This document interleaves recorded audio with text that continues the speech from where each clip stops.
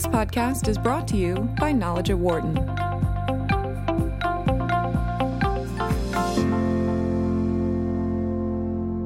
This week, Waymo announced it's building what it claims to be its first plant that will be completely focused on the mass production of autonomous vehicles, creating some 400 jobs in the state of Michigan. It's just the latest news on how the automotive and tech industries are moving to make driverless cars ubiquitous. But what kind of impact will that have on things like our roads, the job market, and the economy in general? Our next guest, former New York City Transportation Commissioner Sam Schwartz, says the impact could be even greater than we imagine. Schwartz, who is also a former New York City cabbie, has a new book out titled No One at the Wheel, Driverless Cars and the Road of the Future. And it's a pleasure to have him joining us on the show right now. Sam, welcome. Thank you very much. Thank you. So let's get into these impacts. And obviously we're talking about not just specifically the industry itself, but all these different elements that will be impacted. Where do you see potentially the greatest impacts from having autonomous vehicles as part of our culture? Well, it'll be a revolution in how we move about. It could be good. It could be bad. It could be ugly. It really depends upon the models that we follow going forward. If we really focus on public transportation and try to make that autonomous, and in 90% of the United States, our public transportation is in a sorry state. Yeah. We could offer a lot more public transportation through autonomous vehicles. That's one positive kind of outcome. The negative outcome could be if we just don't change our behavior and everybody is traveling by autonomous vehicles and they take the car to work and they tell the car to go home and then pick them up at 5 o'clock or at the end of the day. And so you double the amount of miles. Another possible outcome is that people live further away, and we encourage sprawl and really intrude upon what remaining rural areas that we have, and we turn them into exurbias. Inactivity could rise a great deal, and that means certain kinds of inactivity diseases like diabetes and heart disease and even cancers. Yeah. So there are lots of different outcomes. Of course, jobs. Loads of jobs will disappear. Uber, it's no secret what their model is. They come in, they offer a service which a lot of people really are signing up for, and they have been able to subsidize that service with low fares. Ultimately, their plan is to get rid of the most costly part of that, and that is the driver. So Uber drivers will be out of jobs, taxi drivers out of jobs, truck drivers out of jobs. Right. Many transit jobs will disappear. This will be nothing short of a revolution in the way we live, not unlike 120 years ago when the car first came on the scene. And it sounds like that it's not 100% a good revolution that you're looking at. Yeah. I'm really worried about the negatives. The negatives are we're hyping the fact that there'll be fewer traffic deaths, and that's true, but we could achieve a lot fewer traffic deaths by many of the devices that will be in autonomous vehicles, such as automatic braking, collision avoidance systems, blind spot monitoring and controls, lane controls. So we could save lives right now, but, that seems to be the impetus for autonomous vehicles.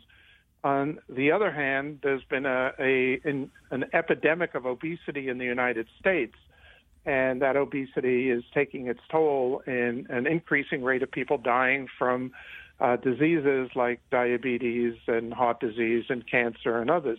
Worldwide, more people die from inactivity diseases than from traffic crashes. Too many die from traffic crashes, 1.3 million, but 5 million from inactivity. So I believe going forward we have to weigh all these things. And also, I'm really worried about the impact on cities. So this means that what you're talking about, we're going to have to see city governments, state governments really have to do an exorbitant level of planning to be prepared for these changes because of some of these elements that you just laid out. Exactly, and I'm quite fearful. So when it comes to cities, whether it's Philadelphia or New York or San Francisco or Denver or any of those cities are becoming more and more vibrant over the last 20 years, and a lot has to do with the millennial populations moving in, people that want to not necessarily rely on an automobile, want to walk more, bike more, active transportation. And we can undo all that with autonomous vehicles. The autonomous vehicles will not work well with pedestrians. Nobody has figured out how to determine what a pedestrian will do.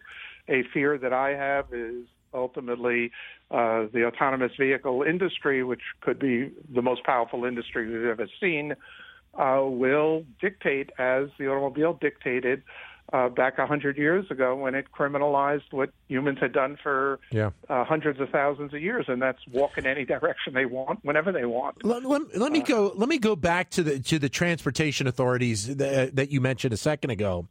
And I'm thinking here in Philadelphia with SEPTA that we have, you mentioned the impact that autonomous vehicles are going to have on those organizations, which, as you rightly noted, many of them, most of them are heavily funded by city and state and federal government.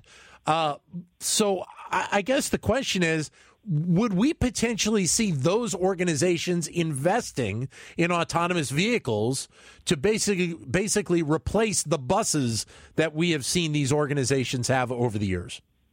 I would say if SEPTA and other organizations are smart, they would begin the process right now, and they would work with the unions to ensure that their jobs are protected. Maybe not jobs as bus drivers, but maintaining the systems. One of the problems that we have in just about every public transportation is we have one or two types of buses, and they tend to be too big for many routes. There are too few people on those routes. Imagine if we can go with microtransit, small buses that have triple the frequency of the existing buses, because you don't have those additional costs of labor associated with it. But you still have about the same number of people working, because they're now working in different parts of the industry, in the technology portion of the industry. So I think it's really important for transit not to be left out. There is a movement that says we do not need public transportation anymore with autonomous vehicles, because cars could follow each other so closely, and we can call those road trains, and that's all hype. They don't even come close to the capacity of a real good, solid bus service or a train line. But I'm afraid public transportation unions and others may very well fight this, and they'll be on the losing end ultimately. You're listening to Knowledge at Wharton here on Sirius XM 132 Business Radio, powered by the Wharton School, joined on the phone by Sam Schwartz, who is the president and CEO of Sam Schwartz Engineering. He is the former New York City Transportation Commissioner, and he is also author of the book No One at the Wheel, talking about autonomous vehicles, but what it is going to mean to our cities, to our states, to our infrastructure, to our economies. Your comments are welcome at 844-WHARTON, 844-942-7866, or if you can't get to your phone, you can send us a comment via Twitter, either at BizRadio132 or my Twitter account, which is at Dan Loney, Loney 21. All right, let's switch to the infrastructure part of it for a little bit as well. If we're going to see more autonomous vehicles, that means we're going to see more cars on the roads. We're already at a point in some cities where our roads, our bridges are really falling apart. Obviously, we have seen some significant construction on pieces of that over the last decade or two. I'm thinking in our area, Sam, the New Jersey Turnpike and the complete redo that has had for the most part. But how are roads, do you think, going to be impacted in general? Yeah, again, it comes down to, are we going to be smart about it?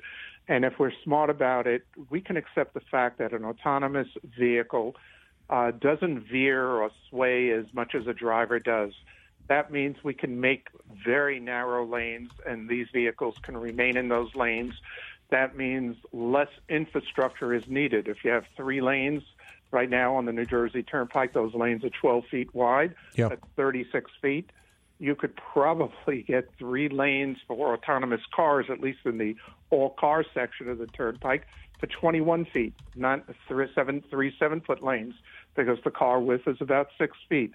So you could save on infrastructure. You could abandon maintaining some of that infrastructure. You could plant on the infrastructure. You don't need as much parking infrastructure that we have all over the place right now. You could save on that.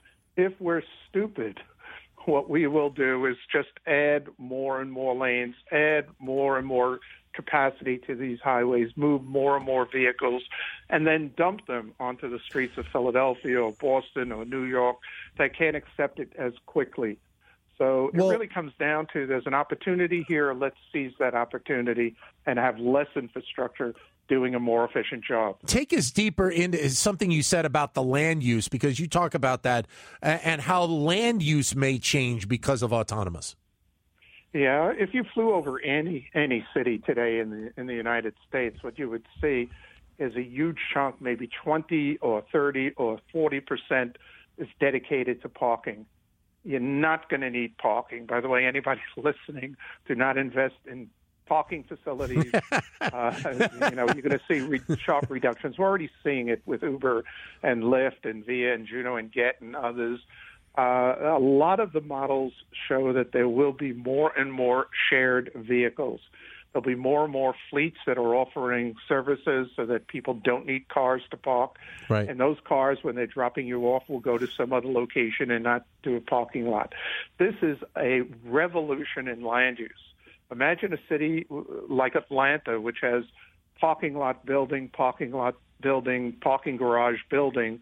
Now, suddenly, each one of those that separates the buildings could become something else, could become another building, could become a residential building, could become mixed use, it could become a park. This is probably the greatest release of property that we have ever seen since we acquired the West.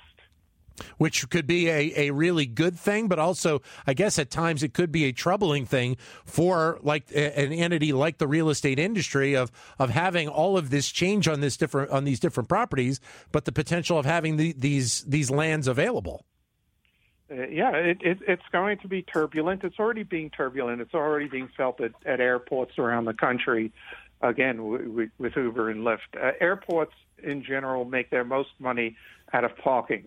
Yeah. And airport after airport is reporting a diminution in the number of people parking and in the revenue from parking, and it's now into the double-digit reductions. So it's getting to be pretty serious. Now, that's just airports. We're going to see the same thing with people that own parking lots and garages all around the country, in cities mainly. It hasn't hit rural areas, hasn't hit suburban areas as much, but ultimately it will. So playing off of that theme, whether it be at the airports or downtown, is this the death nail for the taxi industry? If, again, the taxi industry should seize the moment, should look at the Uber model, the taxi industry as we know it, with a driver behind the wheel is just not going to be able to compete in the same numbers that they always had. Right. They're already suffering. There's been a drop, for example, in the value of a taxi medallion in New York City, which is what's required to be a taxi driver, from well over $1 million to between $200,000 and $300,000, and that's even if you can get somebody to finance that, which nobody seems to be able to do. So the taxi industry is suffering tremendously. It could be a death knell for the taxi industry as we know it. It could be a new industry called robo-taxis could arise from that, and maybe people can transfer their medallions, which a few cities have, New York, Chicago, and a few others, into the robo-taxis so they get first rights to offer taxi services with automated vehicles. Yeah. We're joined by Sam Schwartz, author of the book No One at the Wheel. We're talking about the autonomous vehicle industry, but how it is going to impact our society, our culture, our economies across the United States. 844-WHARTON is the number if you would like to join in with a comment or question. 844-942-7866, or you can send comments on Twitter at Biz Radio, B-I-Z Radio 132, or use my Twitter account, which is at Dan Loney, Loney 21. On the phones we go. Rockville, Maryland. Julia is on the line. Julia, go ahead. Hi, thank you for having me. I have a quick question. Sam mentioned that this will have implications for the pedestrian population and the fact that their rights might be regulated for their ability to walk whenever, wherever. How does that apply to drivers who still choose to drive themselves? Will it be the same regulations and restrictions? Sam? Yeah, great question. First of all, Julie brings up a very important point that I didn't mention yet, and that is the fact that we're going to have typical cars, conventional cars on the road with autonomous vehicles and how they behave with each other. It's not unlike 100 years ago when we had horses and the automobile on the roads, and it was a particularly chaotic period, and it was the most deadly period on America's roads. The general drivers, right now the federal government is saying they will never outlaw driving. I believe by the second half of this century that will happen in countries other than the United States. I don't think it will happen here. But I don't think it's going to change any of the rules regarding pedestrians for the conventional driver. There may be rules that are set for the autonomous vehicle having to have certain devices, ability to communicate directly with pedestrians. The autonomous vehicle industry would love to put the burden totally on the pedestrians because they can't figure it out.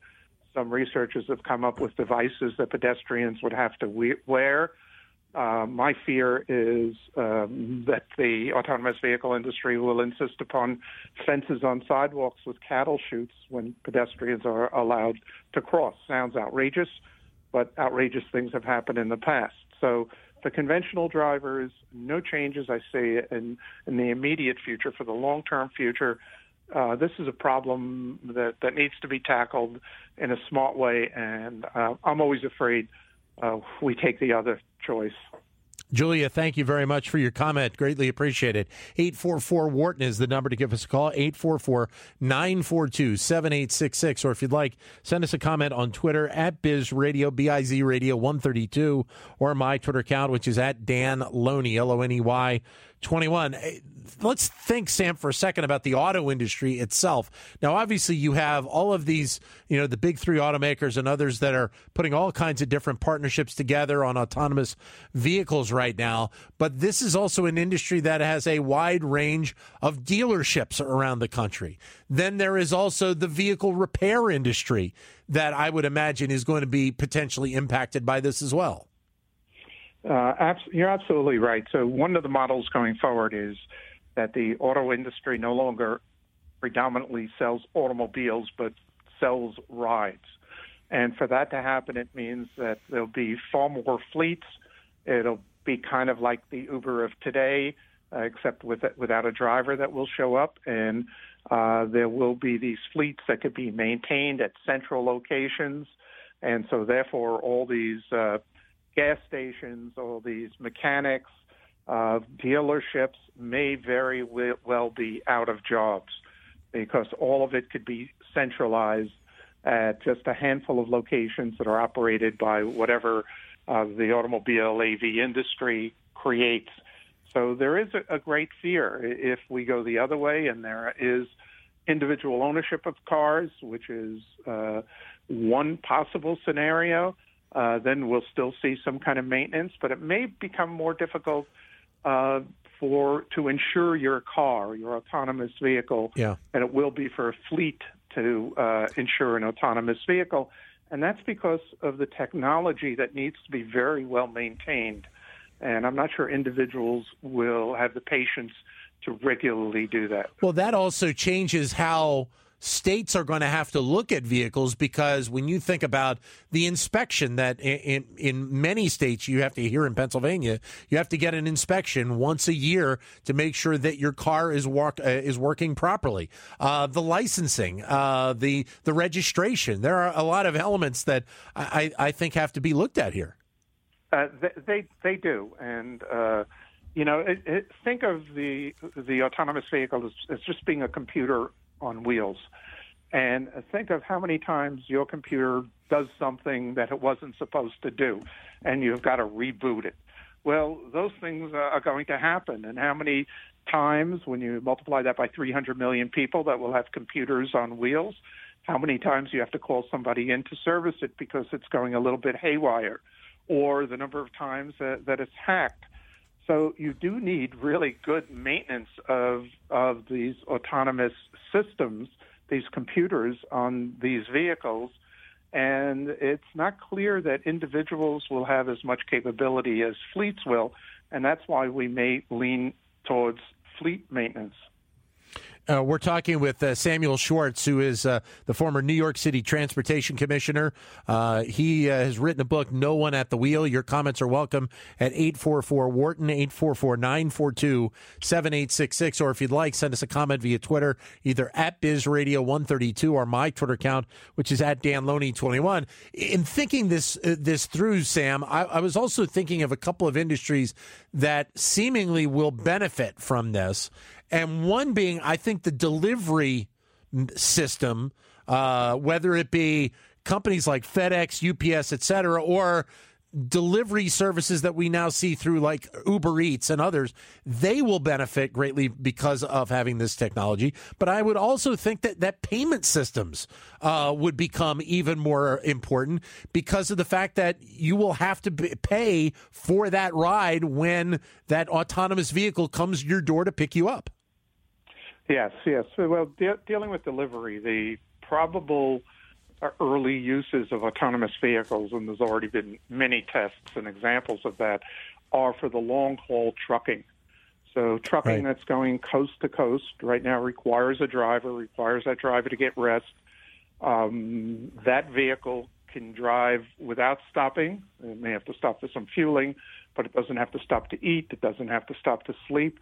But to go cross-country and get to a destination, it may need a driver to meet it at a certain location, but for 3,000 miles, it could drive by itself. That'll be one of the first uses that we see. The payments, the payments are like the Uber and Lyft. I don't see a difference there. Right. You will have some kind of account, and you will have an app or whatever succeeds an app, and you will be charged when that vehicle shows up. Back to the phone, Sean in Fort Lauderdale, Florida. Sean, go ahead. Hey, I've been listening to this, and my biggest concern when I'm hearing it, and I love automated technology, but if we're going to take parking lots in the middle of urban areas and turn them into mixed use or residential, we're going to need to add infrastructure and sewage and water and electric for all those buildings that now become residential. And I don't think that we have the current zoning laws to allow to double population density and take cars out of town. How does that factor into what you've been thinking? Yeah, Sean, yes, exactly, and that's what cities have to start thinking about. A lot of these will end up being fallow properties, bankrupt properties, and obviously you don't want something like that. And if developers are going to see an opportunity there, they should be paying for the infrastructure, as a lot of local governments already do require.